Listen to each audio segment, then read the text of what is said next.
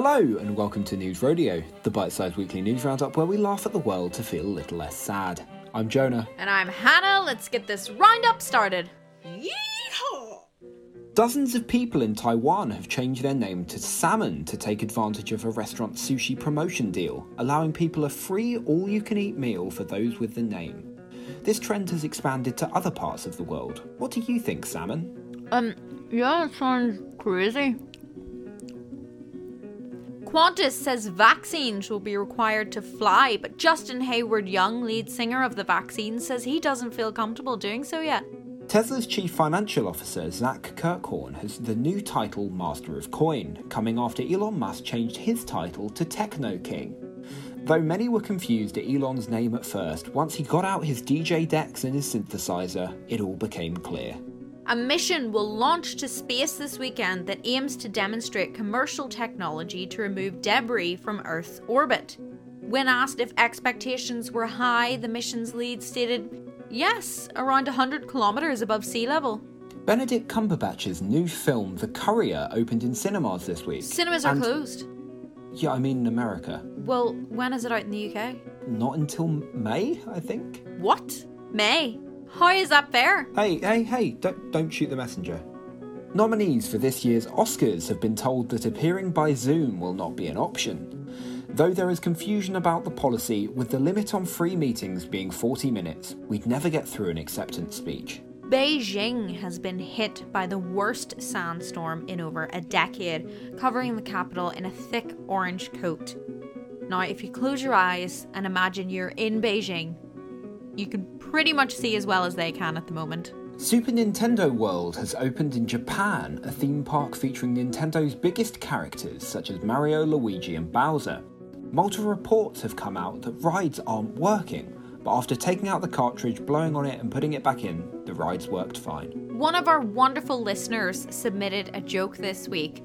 Now, our legal team have advised us to state that the punchline of submitted jokes are the responsibility of the listener and not of the podcast hosts. You know, it's going to be a good one when there's a disclaimer. Take it away, Pearl. A Chinese artist has created a viral sculpture of Trump as the Buddha.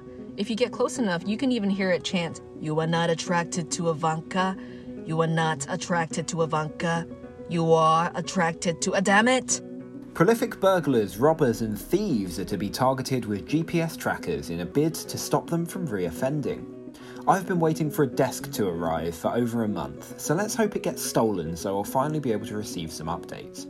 Scottish postman turned social media sensation Nathan Evans has reached number 1 in the UK charts with his version of a 19th century sea shanty.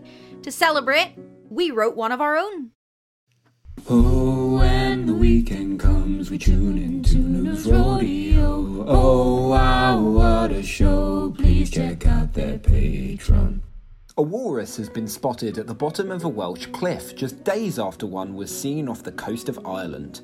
The Coast Guard was not surprised, however, stating this is not the first time they'd seen a sizable wrinkly beast laying on the Welsh coast, but it was just a little early for the summer holiday makers. Iceland has reportedly been shaken by more than 50,000 earthquakes in 3 weeks.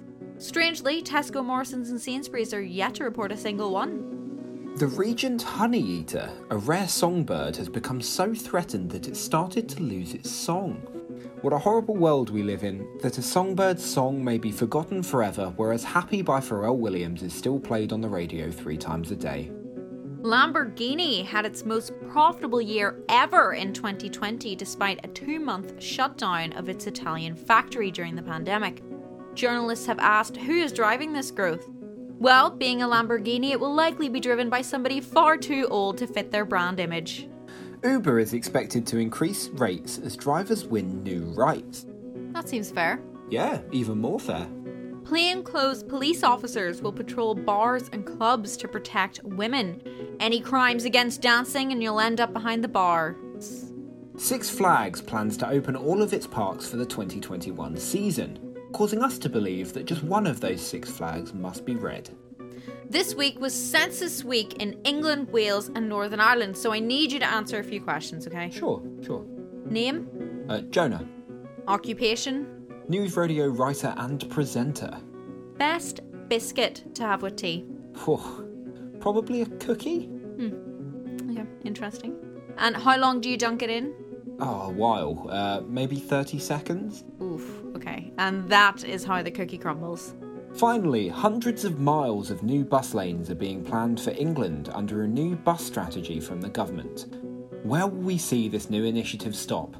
Currently in multiple places in London, Birmingham, Norwich and Coventry. That's all from us at News Rodeo. Thank you so much for listening. If you want to suggest a topic for us to talk about next week, tweet us at News Rodeo Pod. And if you would like to submit a joke, you can email us at admin@newsrodeo.co.uk. Also, if you want to hear our bloopers or just hear me make jokes that occasionally get more than a slight nasal exhale from Hannah, you can head over to our Patreon at patreon.com/newsrodeo. Goodbye.